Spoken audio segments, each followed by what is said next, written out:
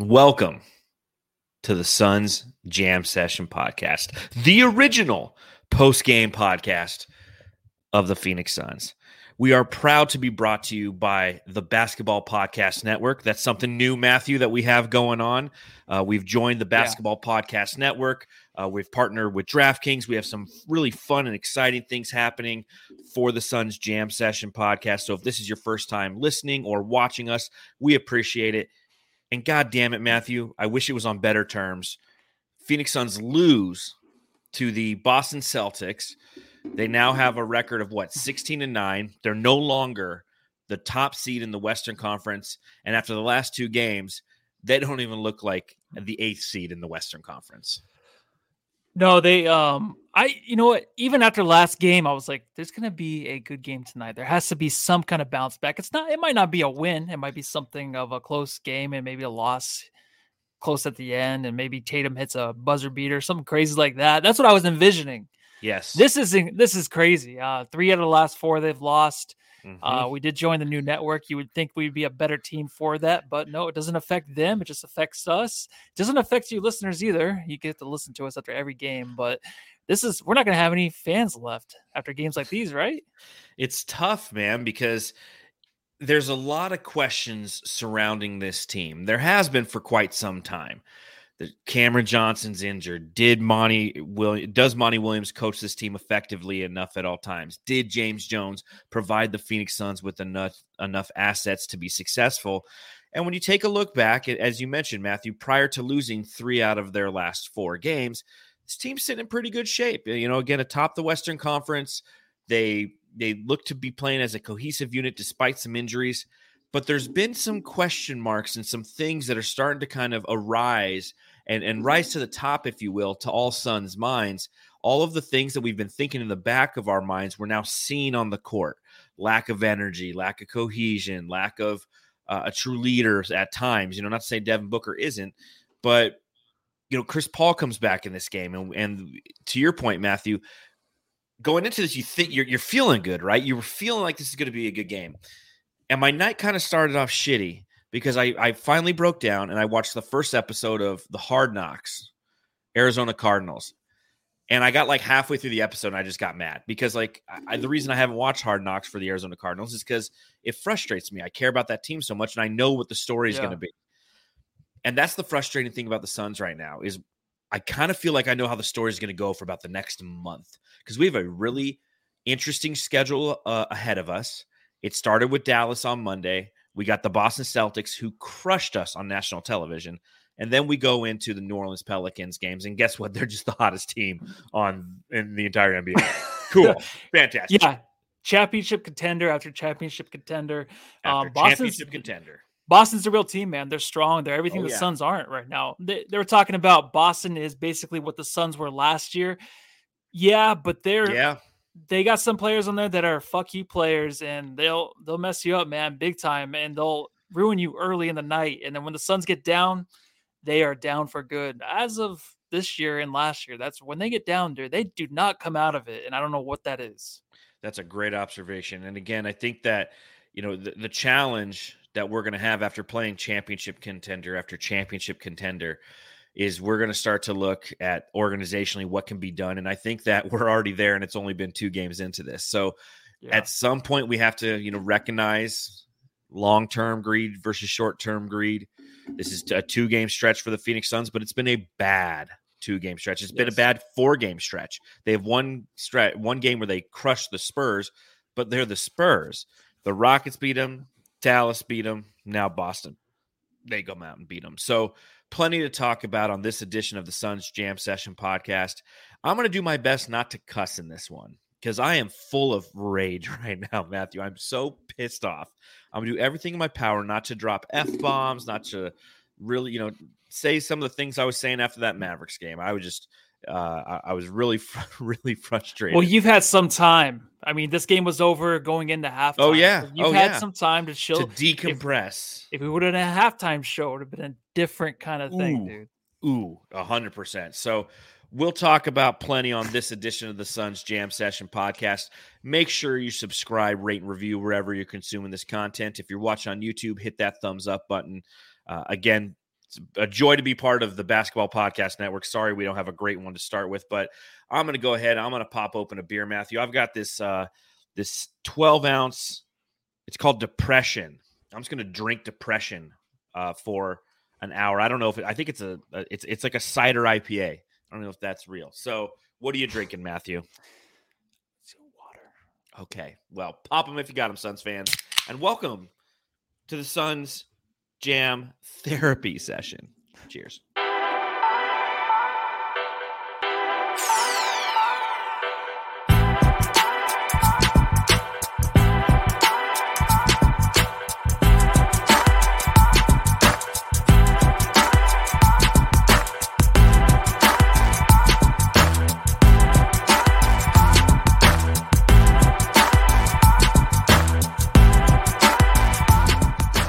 Rough one in Phoenix tonight, a rough one in Phoenix indeed. The Phoenix Suns end up losing to the Boston Celtics by a final score of 125-98.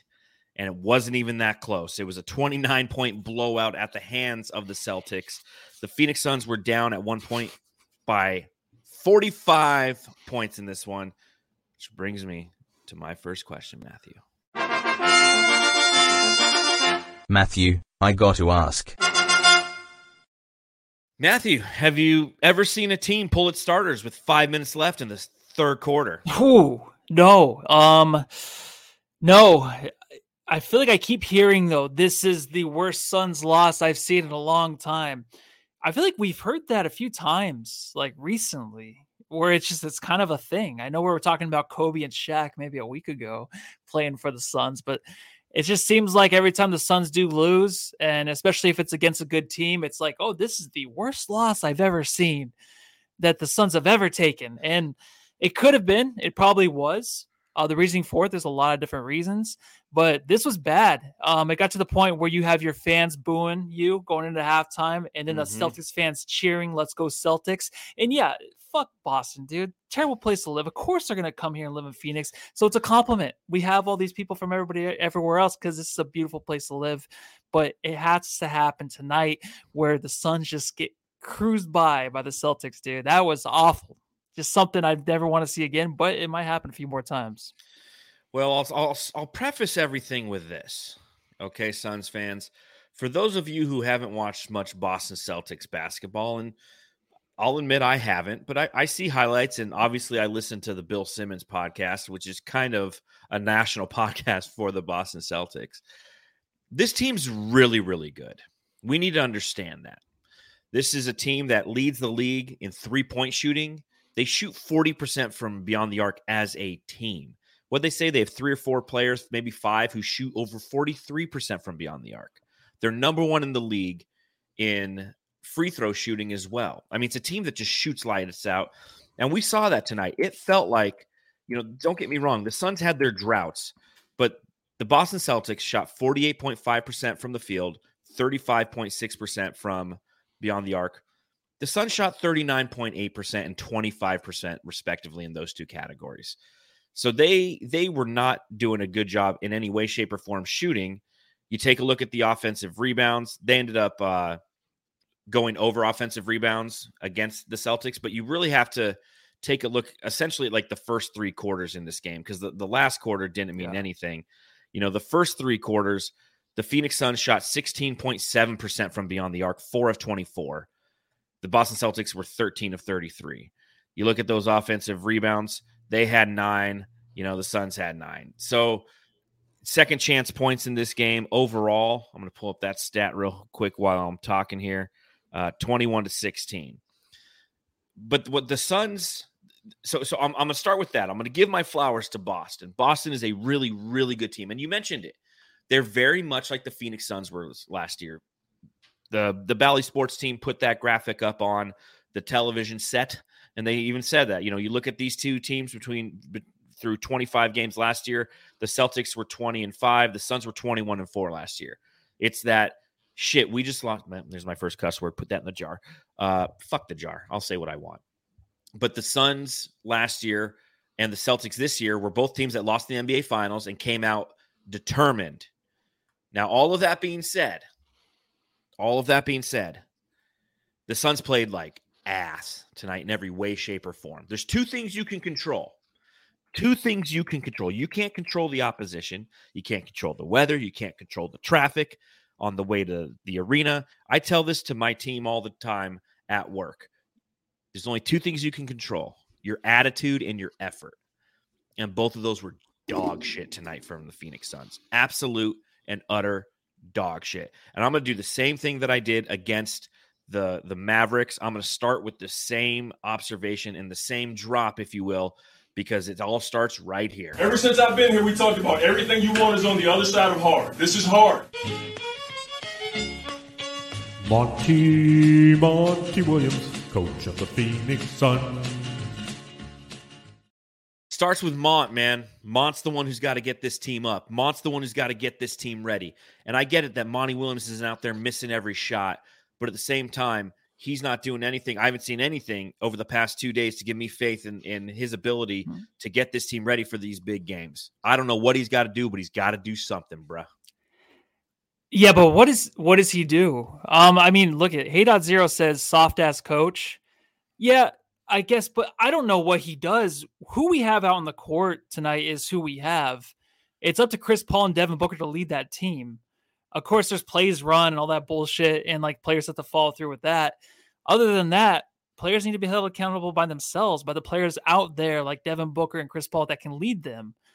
I don't know what he can do with adjustments and stuff like that to teams like this. I really don't, because I don't have any idea. Anytime you hear a little snip of like any kind of talk out of the huddle from like TNT or something, it's like, whoa, I didn't know that. You know, like the tiniest little fraction of what these guys actually talk about in the locker room or on the court. It's like, dude, I had no idea you were trying to do that. I didn't even realize that's even part of the game, because we just don't know as fans. We really don't. So I guess we can go at Monty a little bit. I don't know what kind of adjustments you want to make. I just think it's a team that's played the same. And when it comes down to the last 3 seasons or so, or last 2 seasons, to where you play soft against teams like this, it goes to the coach because that's the first one to go, right? The coach is usually the first one to get screwed, to get canned. So I'm not saying that Monty's going to get fired, but he's the first one up. If things don't work out and somehow in the playoffs we end up losing the first round, or we just go through a skid and we can't get who we want in the trade deadline, Monty's going to be the first one that's going to be off this team for sure. And I think if you go up and down the lineup tonight, I mean, we can question the attitude and effort of everybody but Josh Okogie tonight. I mean, you honestly can, because you're seeing it on Twitter, and Twitter was a dumpster fire tonight. And, you know, I was there for it. I was contributing to it myself because I was pissed off, especially in that first half. I thought DA, who had a great opportunity to play against Blake Griffin, wasn't playing aggressive, and he was bringing the ball down every time. I think Devin Booker, this has happened for like 3 straight games where everything is short. Yeah. Devin Booker in the last 2 first quarters is 2 of 15 from the field. He's shooting 13% from the field. Everything he's shooting is short.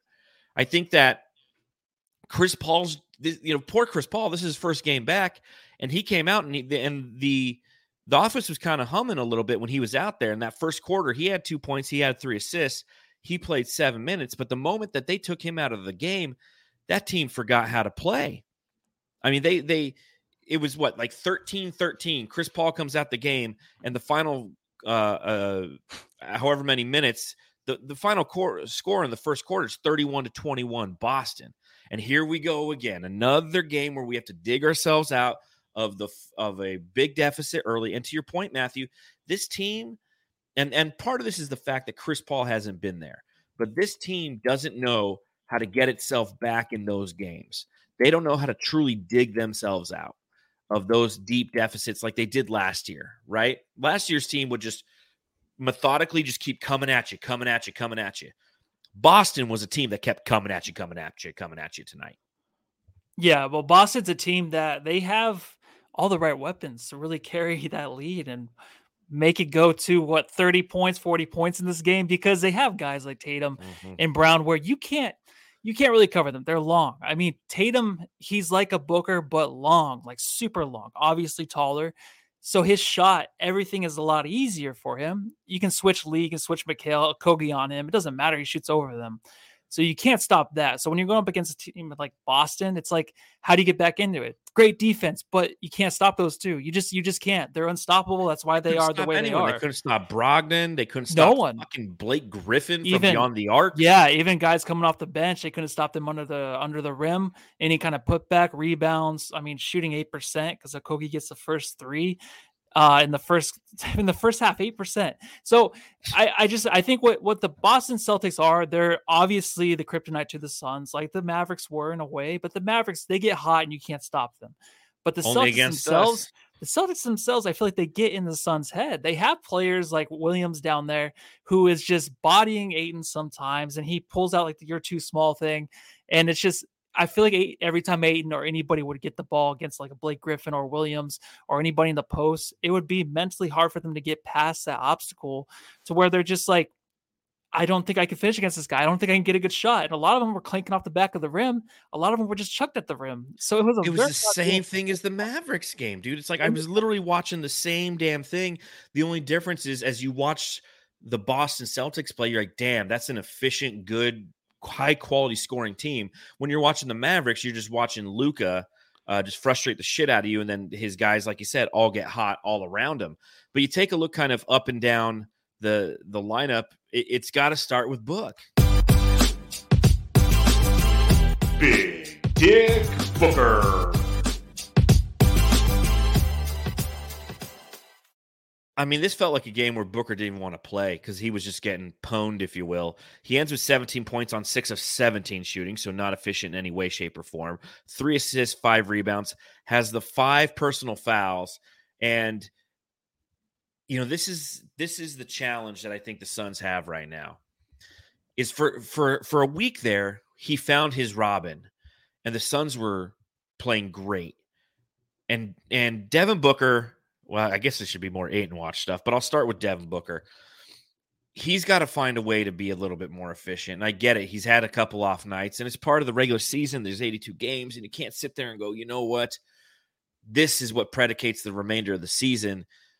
But he's just having an off stretch right now, man. You just got to call it what it is. And that's where cerebrally he needs to understand, stop fouling people, start to get DA involved a little bit more if you can. Start relying on his fellow teammates, and he did to a certain extent. I'll credit him for that. He was making the right plays. He was making the right passes, but they weren't hitting anything either. I mean, Mikal Bridges, for example, in the first half or in the entire game was 2 of 12 from the field.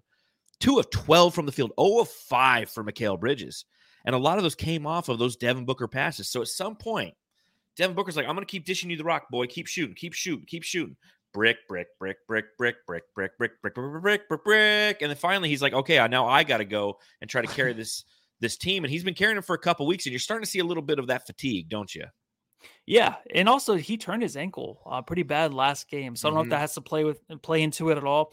It might be something that might aggravate him on his jump shot because everything is super, super short. So going 0 for 2 to start the game on very awful looking shots. Defense was good, but Book, I feel like his shots are always very difficult. He gets to his spots, but they look difficult. Unlike Tatum, where it's just ease and over the dudes.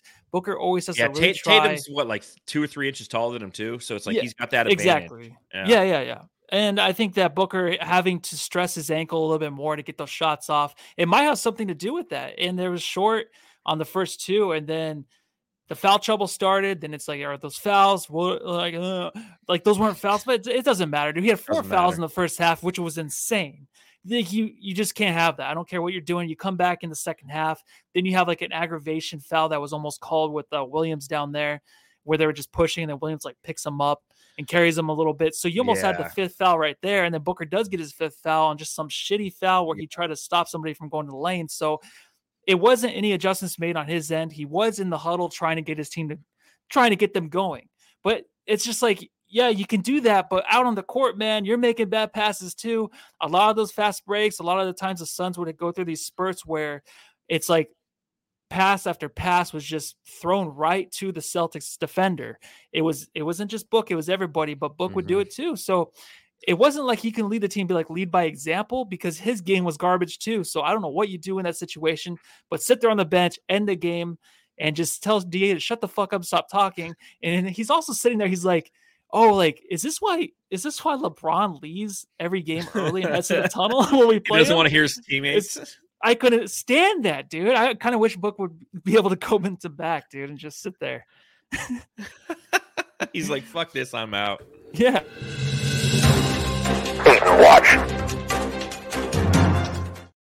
Well, we'll talk a little DeAndre Ayton here. You take a look at his final box score. You ready for this, Matthew? Don't look at the box score. Don't look. Look at me. Over here. How many shot attempts did he have this game? Looking at me. He had, let's say, 9. Okay. He played 24 minutes, so you're going to go with 9. Okay. Going to go 9. Okay. He had 8 points, 7 rebounds, 7 shot attempts, 4 of 7. Okay. Again, I'm frustrated because I don't think they get him the ball enough. But here's the other side of that, right? You know, you take a look. He had 4 turnovers. And some of the Jamsters are hitting in the chat. Mario Lopez, DA was getting swarmed in the paint, and if he tries to dribble, the ball is over. Facts. That's what teams are doing. Houston was doing that, remember? Every time he'd bring the ball down, they were just swatting at it, right? Brutus 92. He's like, DA got passes below his knee, and he's got to, throw that shit up to his head. And some of the times they were throwing it up to his head, then he'd bring it down and dribble, and then it was done. Yeah. He's trying to get into that spin move. He's trying to try these moves out, but the challenge that DA's always had is he always carries so much gravity with him that there's always a second defender within a swatting length that he never gets a chance to really put the ball down and do a fancy move. He did for like a week, and then people are like, okay, I guess we just got to double him every time. But again, like, so if you go, okay, he's got 7 shot attempts, he's got 4 turnovers. That means there's at least 11 entry passes that have occurred to him in a 24-minute period. That's right around where it should be, I guess, considering the just take some of those touches away, I guess, away from Mikal Bridges. But I will say this. Yeah. DA looked pretty lost in that first quarter. Whew. I mean, he looked lost, bro. Yeah, he did. And speaking of LeBron, man, he didn't hustle back for one play on defense, and there was a straight-up layup to end the second quarter going into halftime. Like, that must have like, Monty, soft or not, I don't know, he must have had his ass ripped or chewed apart, dude, going into the locker room. Because I don't know if it was him. Ouch. Ripped, where you rip it apart, you chew it, you might have to cook it. You might have to cook it. And then you put it it's back. Not too tender. Yeah. And then you give it to him back. Give it back. Yeah, spit it back up to a baby bird. That's what it had to happen that way, right? It must have, clearly. Yeah. But yeah, the hustle wasn't and again, that's the challenge that we're having over these last couple games. One, he's not getting engaged, and I blame the Suns for not doing that. But we're starting to see a little bit of that regression. And don't get me wrong, like, he's not the only one. He's not the only one who was out there half-assing it on both ends. Because when you look up and it's the second quarter and you're going into halftime, and the score on the scoreboard as you're walking towards that tunnel is 69-42. Like, guess what? Everyone played a part in that. And everybody, the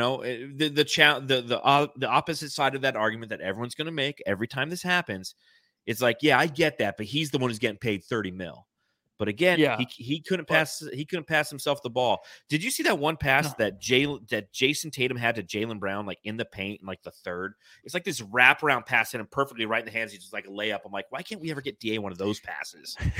No, you know what? I did see a few passes tonight where I'm like, how does that happen with DA? I mean, these guys come in and they play the pick and roll perfectly. And some nights, and most nights, DA can't get that going with anybody, whether it's Cameron Payne or Chris Paul. But also, like, what DA did tonight, there was a lot of regression. It looked like the old DA before we were calling him Shaq, and now anointing him the new Shaqtus. Yeah. Like, I feel like he was doing a lot of stuff. A lot of easy shots were going in and out too for him. So he was having a hard time there, but he did start off the game 2 for 3. He did turn the ball over early, just bringing the ball down. Some of the passes were low, but what you do is you grab them and you bring them up. Anytime you go against Blake Griffin, man, I was like, all right, here we go. Here's a mismatch. Yes. But then it wouldn't happen. It would not happen. And I think maybe it gets in his head. He's like, it should be an easy shot. but it's Blake Griffin. I'm scared. Is he nervous? It's Blake Griffin. That's what it seemed like. I'm like, how are you not getting a better shot than this? And then he would turn the ball over. There was one time where he had the right side, and he does this all the time, man. Yep. The right side to spin, and he would have had a dunk, but he turns left, and everyone's there. And everyone's there. I know exactly which player you're talking about. Yeah. And everyone's talking about it's crowded down there. Yeah, but DA's the biggest guy down there. He has to keep the ball above his head and just put it back up. You miss it, you miss it. At least you have the ball up above your head and you just put it back in. Try to, at least, instead of bringing the ball down, man. Yeah, I don't know why he was bringing the ball down so much in the past 3 games. He's there 4 games now. He's done it a bunch where he's bringing it down, and guess what? You're starting to lose some of that efficiency. So that's one of the things that, again, Coach Monty Williams and his staff need to identify and talk to the guy about. Be like, hey, man, if you want to be successful, guess what you're going to have to do? You're going to have to not bring that ball down, or if you do, it's okay to put your arm out and dribble, to kind of block the opposition from coming there and just swatting at you left and right. So a couple of things observationally that I had in this game. Rebounds, we did okay, 53-49, but I really feel like it was the points in the paint that were killing us. We started off, that's how we scored the majority of our points right off the bat. Our first 12 points, I think of our first 14 points, 12 were in the paint. The other 2 were 2 from the free throw line from Devin Booker. But outside of that, we had 30 the rest of the game, and they had 54. So they were just kind of doing whatever, whenever they wanted. Dude, it's because Suns would give up. Suns would give up any kind of defense. You can see it on their face. They were down by like 24 or something. It's like, that's not even that bad. And you're fucking giving up going into halftime and throwing the ball to the Celtics players, like on the offense. Why are you doing this? Like, you act like the game's over. Like, it's just like game 7. Yes. It's like, is there something we don't know that's going on? They got punched in the mouth. And instead of, kind of doing one of those like, oh shit, you wipe your lip and you look down, you see blood and you get pissed off and rage. They go, oh, stop hitting me. Stop hitting me. Stop hitting me. And that's a couple nights in a row we've seen this. It's that game 7 mentality that this team had. They had no fight. They had zero fight in this game. They came out, they looked okay. It's tied 13 a pop. And then they got punched in the face by the best team in the NBA, and they fell down to the ground, and they're just like, stop. And they're like calling to the teacher during recess. They're like, everybody's picking on me. And the teacher's like, sack up, you pussy. And that's exactly what it was all night. We couldn't get back. And now, granted, we had the return of the point guard in this game. The point guard. Maybe it's a good thing that this game was so out of hand, so Monty didn't play him 36 fucking minutes in his return, but 24 minutes, 2 of 6 from the field, 0 of 2 from beyond the arc, because everybody was 0 of 2 from beyond the arc except for Josh Okogie. He had 4 points, 4 assists, 4 rebounds in this game, 4 turnovers. So quad for Chris Paul on his return. Yeah, welcome back, big man. It's good to see you out there. He started the game off nice with a nice assist to Bridges. There was that attitude. Dude, there was that attitude that was there in the first quarter for maybe the first 4 minutes. The Suns had this. Craig was back. He was blocking shots. Paul was back running the offense. It looked good.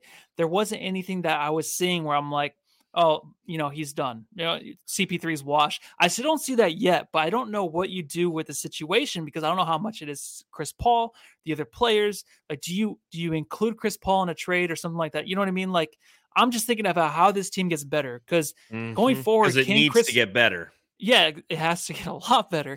And what do you do with Chris Paul though? Because I think, can he run this offense? Can he actually help this team win games that actually matter? Do you actually see that happening? Is this something that makes sense to you when you think of it? Like, yeah, I can see Chris Paul hoisting that trophy up. Is that something you actually see? I don't see it.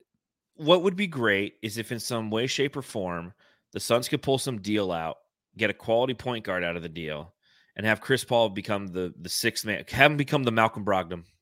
So no more Cameron Payne?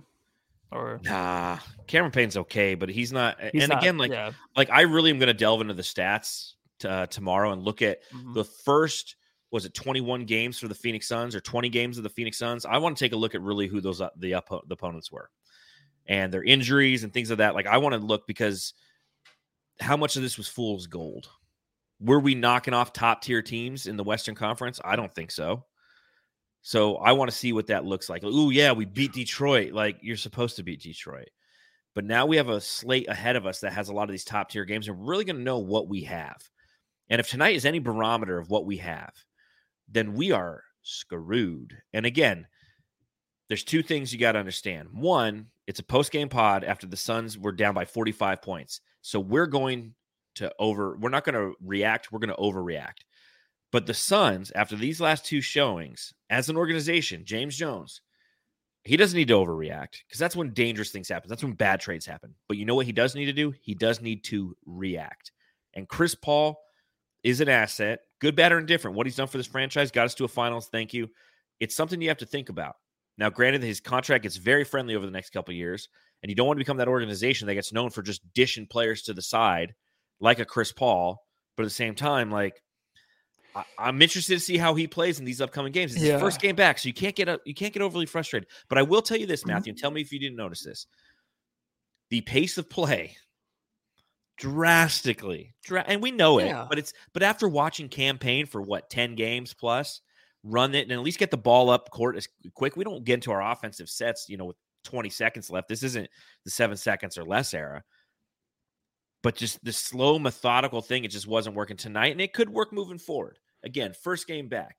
But even as fans, we need to adjust to the fact that Chris Paul's back, and it's going to be a slower, more paced-out game for the Phoenix Suns. Just get used to it. Yeah, but I feel like a few times he would get the ball up quickly and out of his hands. I really didn't think it was too much slower. I mean, campaign, of course, is a lot quicker than Chris Paul. Just, if you're going to ask them to race each other, he's faster. But the offense itself, it seemed fine. It seemed like it was moving okay. It seemed like the threes were there early.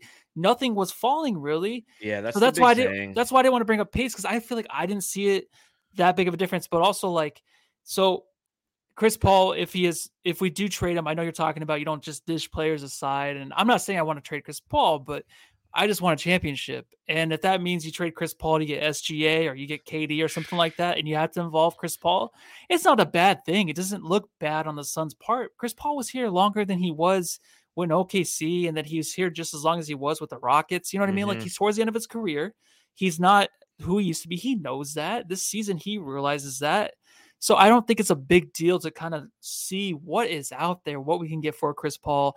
It would have to be an SGA or KD. Like, you can't get rid of him for anything less than that, because it would have to be someone that can replace him ball handling and scoring wise. But I don't know what you can do to make either one of those players happen, because how does it benefit OKC? OKC is a team that's in the process of rebuilding, and they have a superstar in their hands. That's the one guy they won't get rid of.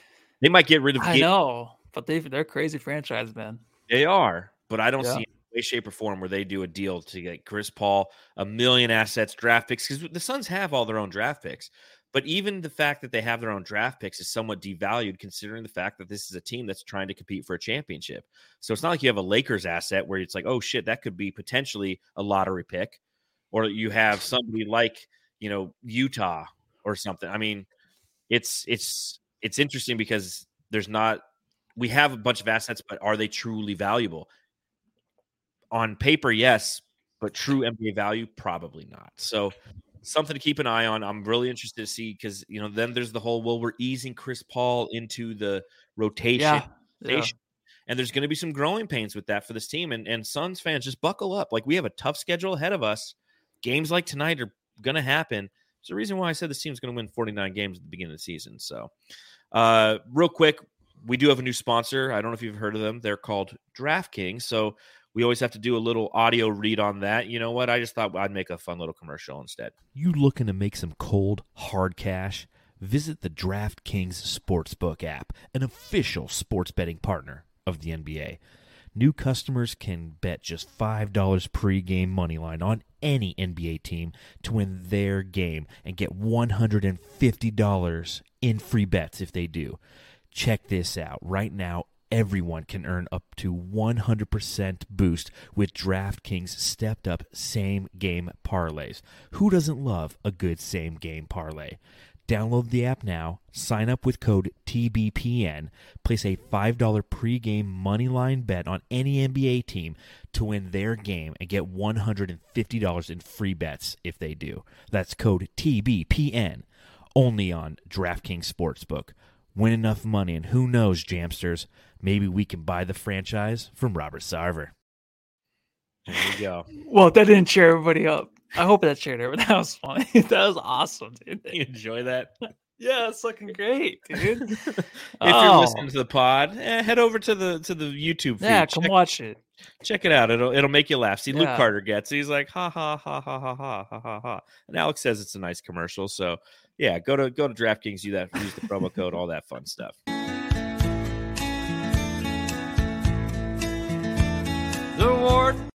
The Warden. Again, as I mentioned a little bit earlier, his final stat line tonight, 2 of 12 from the field for 4 points. He had 3 total rebounds. He had 0 assists, 1 steal. And in a game like this, where you're going against everything went wrong. We know that right off the bat. You're going against Jason Tatum, who he's going to primarily guard. He's going to get switched on to Jaylen Brown. And even in that scenario, didn't necessarily have a strong performance either on either one of them. Offensively, he was a 0. Defensively, he was a 0. Is there any room for concern with Mikal Bridges over these last 2 games? Yeah, I think just this season, there's a lot of games where I watch him and I don't want to trade anybody at all, but I'm always just thinking, I'm like, well, if we include him in a trade, I'll be fine, because he just disappears a lot. He does in these games, and he's the first player in these games where he just can't really make a difference. It's like he can hit the corner 3. Okay, the one thing he does is when he's hot, he can hit the corner 3. Mm-hmm. But if that's not falling, he doesn't do much else. Tonight he's trying to get to the rim, and a lot of those were just coming in and out, like a lot of the players out there clinking off the back of the rim. You can't ask him to do too much. It just sucks to watch a team like the Celtics where they have Jaylen Brown, Jason Tatum, that are just all-stars, superstars. Jason Tatum's a superstar, and they just can get whatever they want offensively, and you're looking for that other score. So, of course, we know that's not Mikal, but it's like I always think, I'm like, who is that player I would be okay giving up to get that score that we need? I'm not saying for a Kuzma, but for a higher just echelon kind of player, it would be maybe Mikal, because I just think in these games where they're tough and the Celtics are not tall. A lot of them aren't tall. They're not 7 feet, but they're big. But they're they thick. Can fuck you up. They're thick, and you can't move them. You can't do anything with them. Mikal has no chance in these games. That was my observation over the last 2 games. Is physicality obviously is not going to benefit Mikal. And when you go against the Luka Doncic's, when you have to go against Jason Tatum or Jaylen Brown, and granted, like the only scenario we would go against those guys is in the NBA Finals, but he would be toast. He would be cooked. He doesn't have the physicality to play with those guys. And that's okay, but you have to call it what it is, and that's exactly what it is. Is while he is a great defender and has the ability and has shown us recently that he can put points on the board. I mean, don't let it be lost on you that he scored 22 points against the Houston Rockets. He had 20 points against the San Antonio Spurs. Earlier in the season, he had 25 against the Lakers. So he had 31 against Minnesota. So, I mean, he can put points on the board. Like you said, though, Matthew, when he can get hot. Tonight, much akin to the entire Phoenix Suns, he wasn't hot offensively. So I would say the thing that I've noticed over these past few games is if we're going against a team that is big, from a physicality standpoint, he can't be the effective Mikal defensively. We need him to be effective offensively. Had he been effective offensively in this game, I feel they would have fared a lot better. Because again, first quarter, he was 1 of 5. Second quarter, he was 1 of 6. So if you want to talk about where the offensive weak spot was in this game, everybody stop, look to the left, look to the right, and understand it was Mikal Bridges. He's the one who just buried us offensively. Now, don't get me wrong. The rest of the team, Booker had a tough time shooting. They weren't getting the ball to DA. But your tertiary score was 2 of 11 in the first half. That's huge. It's a huge reason why you're in that offensive hole. This is crazy, man. I mean, I know Chris Paul's back. Maybe this is what it all is. Just that Chris Paul's back. We just need to wait a little bit. Maybe that's it. But it's just crazy that this was a finals team 2 years ago, and we have losses like this back to back, and it just looks like a team that's so lost still. It's like, what are you lost of? You're playing a Celtics team that was in the finals last year. Of course, they're going to be tough, but it is crazy that you look like the Houston Rockets or these San Antonio Spurs out there that doesn't have a fighting chance against the Celtics team. Who, just really quick, do you hate any of these Celtics players? I can't hate any of Grant them. Williams. I don't like Grant Williams. I don't hate him. Grant, he's an asshole. Yeah, I don't like Grant Williams, but you're right. Grant Williams is an asshole. Jason Tatum stays quiet, doesn't do shit, just plays his game. I have been very vocal in the past on my frustrations with Jason Tatum, not necessarily due to his talent, but due to the fact that I felt like the NBA shoving him down our throat, saying this is the next guy. I have nothing to say this year, man. The guy's a fucking amazing. I saw it last year in the playoffs too. Like, respect to him in the playoffs. When I watched the Celtics in the playoffs last year, Grant Williams went to Duke. Both of those guys went to Duke. And Duke guys just annoy me naturally. It's like a DNA disposition that I have. But I can't stand Grant Williams. But everybody else, like Jaylen Brown, I love Jaylen Brown. Always have. I always felt he was very underrated. I like Al Horford, who we didn't see play. I like Robert Williams, who we didn't see play tonight. I hate Blake Griffin. That's one guy I can't stand. The punchable face of Blake. But then he doesn't do anything now. He doesn't even try it. Like he's not even a flopper really anymore. He just tries to stay in the game. He flopped early in the game. He flopped actually on the tip off. On the tip ball, he flopped. So what am I talking about? Yeah. So I mean, he's still trying to defend this guy. Yeah. Don't do that. Don't even try to do that. One guy who did play good today had a career high 28 points, highest score for the Phoenix Suns. Josh.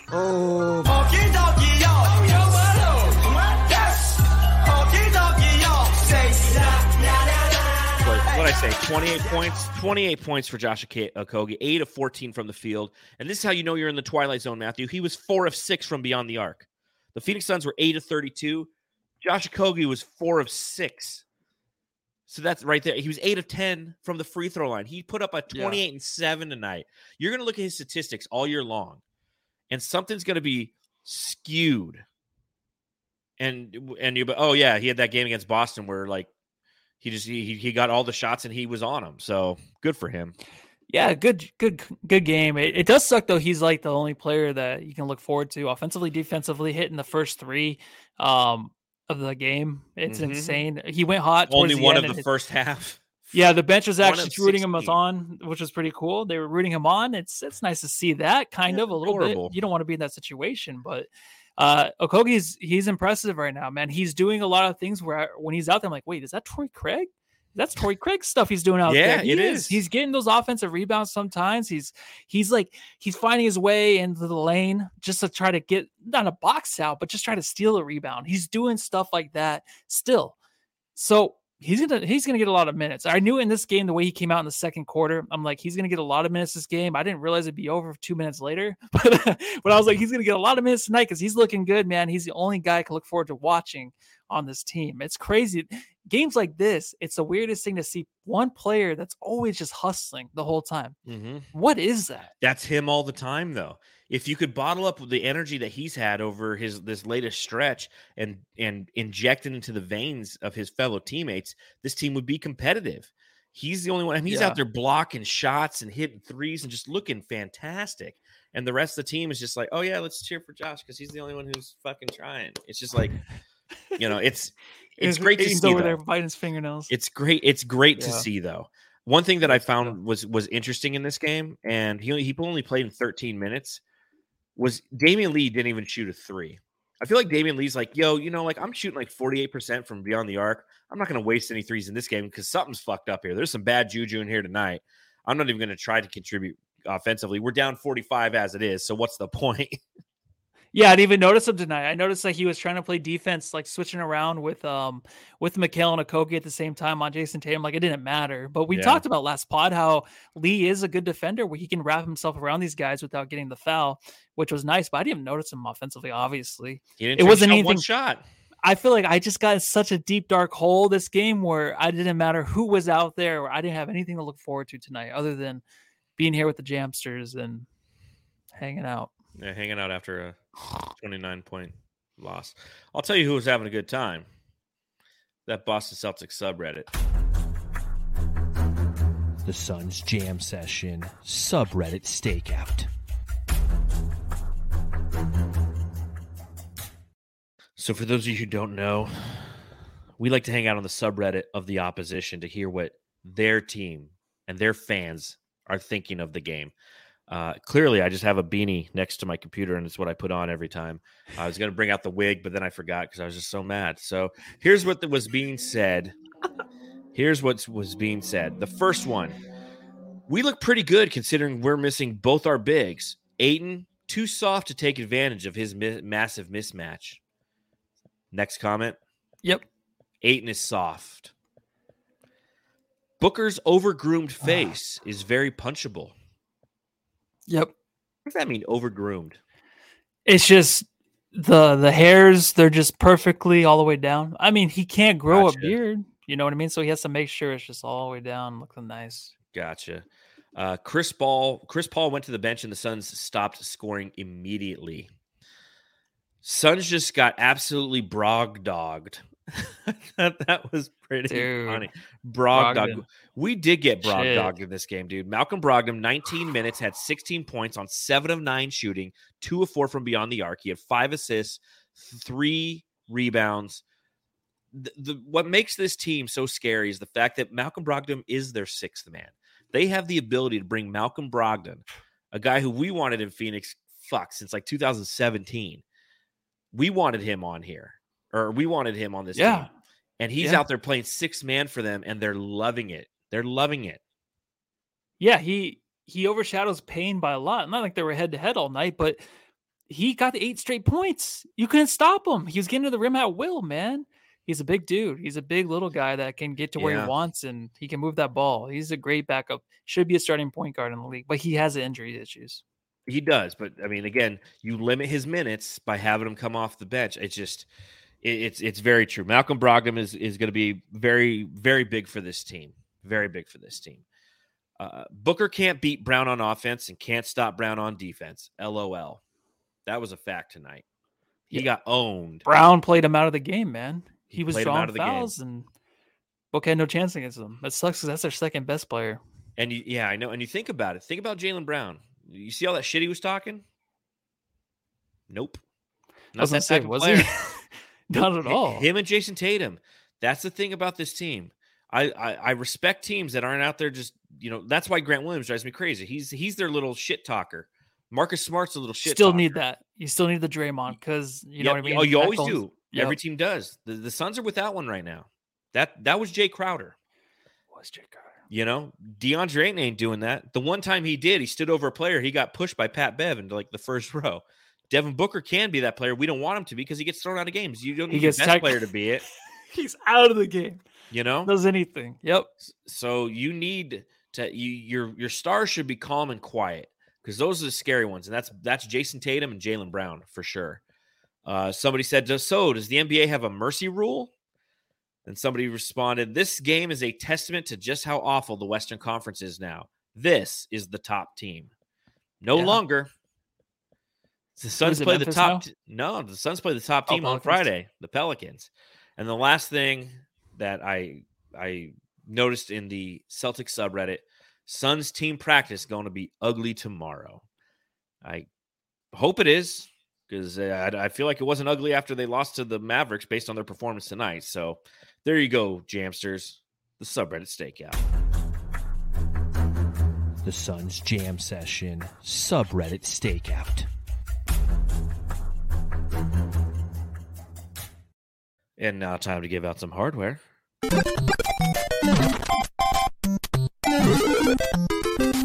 Jam Star of the Game. Jam Star of the Game. Well, I'll give a shout out to Corey Flynn in the super chat. Dropped $1.99 and asked the question, who is our Run DMC glasses coach? Jamal Crawford. I don't rightly know. Maybe somebody can answer that in the chat. Do you know what that means? Yes, it's the coach that we have on the Phoenix Suns who wears the glasses like Run does. From Run DMC. Okay. Yeah. It's not Jamal Crawford, though. It's not Jamal Crawford. Jamstar, Josh Okogie, we just call it a day? Yep. Okay. Let's do that. Fair enough. Low Suns, me, because I stopped watching and was less depressed. Ha ha ha. Yeah, amen to that. I even tweeted out, I'm like, if I didn't have to do this podcast, I would have been in bed 2 hours ago, man. That was embarrassing. Next up for the Phoenix Suns, a back-to-back, not necessarily back-to-back, but an away 2-game set in New Orleans against the aforementioned top of the Western Conference, New Orleans Pelicans. Matthew, is anything going to get better this week? Jay Crowder's coming back. He's playing against the Pelicans. Fuck Jay Crowder shirts come back, and he's going to pump this team up, and we're going to lose. The fans are going to be wearing them. Yeah, dude. It's. I was watching some of the Pelicans game, and, Aiden's the number one pick. Zion's the number one pick. You can still hear like some of the announcers there, like talking about Zion needs to do this, he needs to do this. You know how EJ kind of critiques what Aiden does during the game? They're doing the same thing with Zion. So Zion, puts up big numbers, but they still expect a lot more from this dude. So Aiden, you're gonna have your handful with him. You're gonna have your handful with whatever that other dude's name, the other Jonas big guy, Valanciunas, Big V, and you're gonna have Alvarado around your knees trying to grab the ball around. So you pull that ball down one time, dude, you're benched. Just once, because Alvarado's going to be there. He's going to take it away from you. You know what I mean? So he's going to have a lot to deal with this game. I don't know how you come back from tonight and you go play a Pelicans team, which I fear even more because I didn't really watch the Celtics yet. I'm just scared to play that team, but we'll see. Ingram's out maybe, so who knows? The difference is the Celtics, I knew coming in, I'm like, I chalked this one up to a loss. I think that team is just insane right now. The challenge with the Pelicans is, one, this is a team that you have to play twice in a row. And two, this is a team that's motivated to play you, right? Like Boston, their talent was going to get them through this game. They weren't motivated to play us like Dallas was. Dallas looks at Phoenix as a rival. New Orleans looks at Phoenix as the team that bounced them out of the playoffs last year. This is an opportunity for them to prove to themselves, like, hey, we're better than that team. We played them very well in a 6-game series. We ultimately lost it, but you know what? We feel like we're better now. Zion is a beast, and he is an Ayton kryptonite kind of guy. Right, both of them are Big V and Zion because they play physical. And DA, for the majority of his career, outside of like the last a week and a half stretch in November of 2022, is a finesse and not physical player. So it'll be interesting to see how that matchup occurs. I'm preparing myself for a dark weekend, a couple losses. I can definitely see it happening. We play the Rockets after that, and then we play the Clippers. But if we lose to the Pelicans, let's say we lose one game by 20, one game by the next game by like 5, it's a closer game. What happens? Like, is there something? I know we can't trade anybody, but almost. Is somebody just pissed off? Is there going to be something like a headline where Booker says something or Monty's under the fire? Who knows? What do you think is going to happen? Not with this team. This team is too mature, cool, calm, collected. I think that they do a good job of keeping things in-house. So we're not going to get the big headlines. We're not going to get the big oh shit moment. The oh shit moment's going to come if and when James Jones makes a transaction. Because the one thing that we've been blessed with at the front end of this season is the Suns have played well enough to where we haven't really had to go, well, James, when are you trading Jay? We need an asset. We're missing something. The Suns have survived injuries thus far this season, and they're still second in the Western Conference. Now, that being said, they're second in the Western Conference with a little bit of variance, but not much wiggle room. Because now they are 2 games from being the 7th team in the Western Conference, which is the Dallas Mavericks. They are a half game behind New Orleans and the Utah Jazz, who are the 6th seed, tied with the Sacramento Kings. Well, the Kings are the 5th seed by percentage points. But both of those teams are 2.5 games behind New Orleans. So the Suns are only 2 games better than them. We can go on a pretty quick slide here, and all of a sudden we're the 7th seed. That can happen real quick.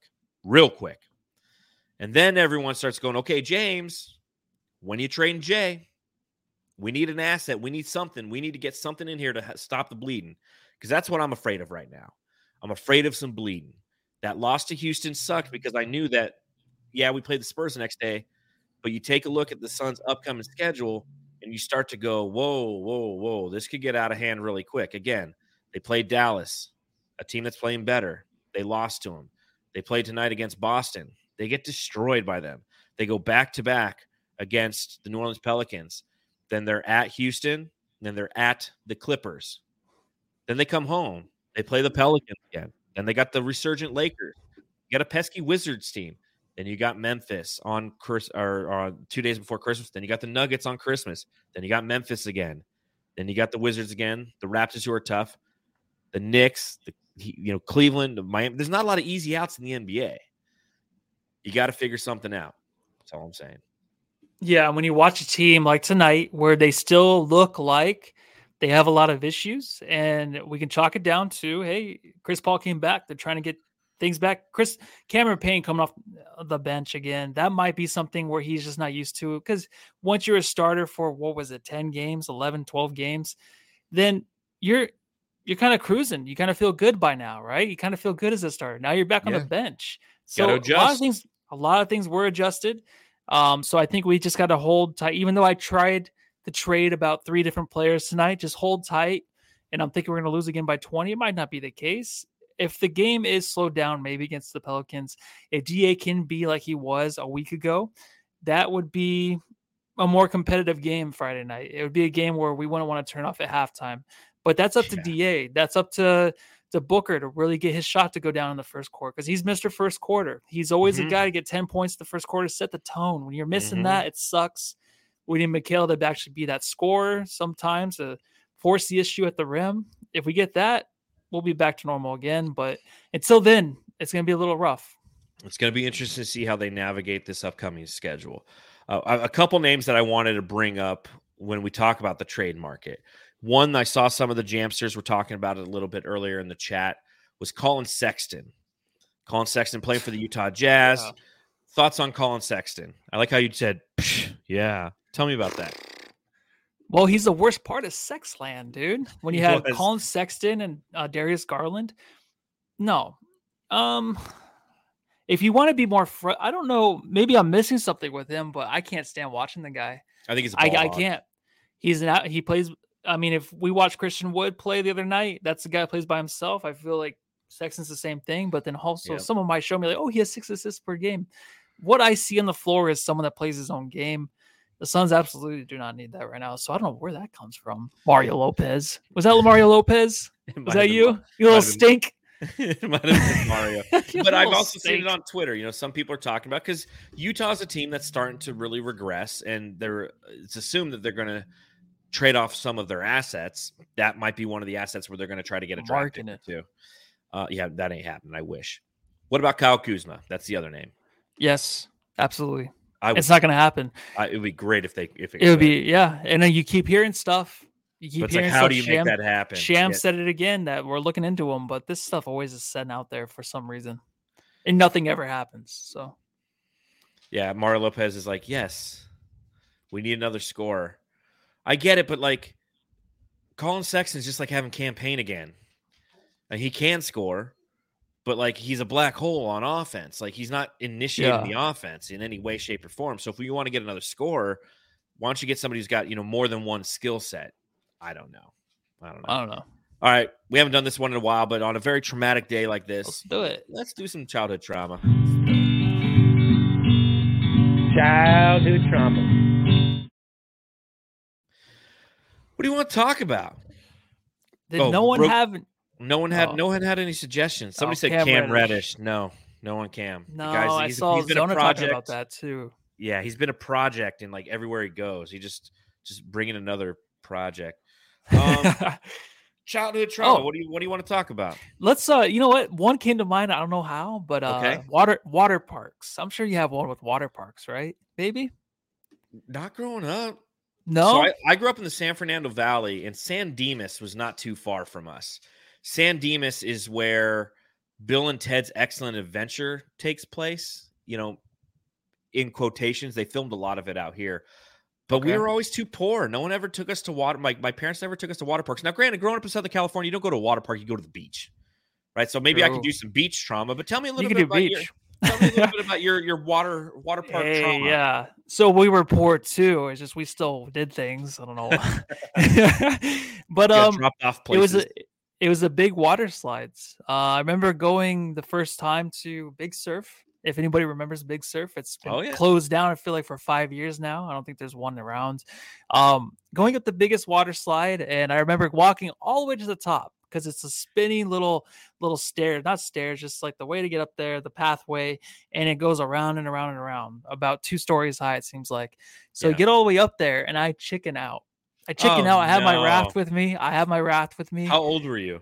I can barely remember, so probably like 26. No, I was probably like 6 or 7 or something like that. I was super young, dude. Yeah, but 6 or 7-year-old Matthew finally get to the top, and did you like cry, or were you just like, no, so good? I didn't cry. I went back, and the worst part was walking back down, and you faced everybody on the way down, and they knew you were leaving, and everyone was giving me shit.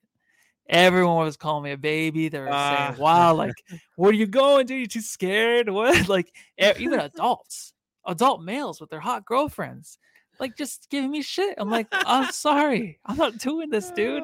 I got up there, chickened out, and yeah, I think that's about it. And one time my boob fell out, but that's about it. Well, I mean, you gotta contain those babies. That sucks. Corey Flynn in the chat says, "Yo, Bill and Ted filmed at Sunsplash in Mesa, and it was also filmed at Coronado High School. But the fictional those fictional characters were in San Dimas. That's where they were supposed to be. They filmed the majority of it in Arizona. Okay. But I guess I can throw a beach story out there again. Growing up, always going out to the beach.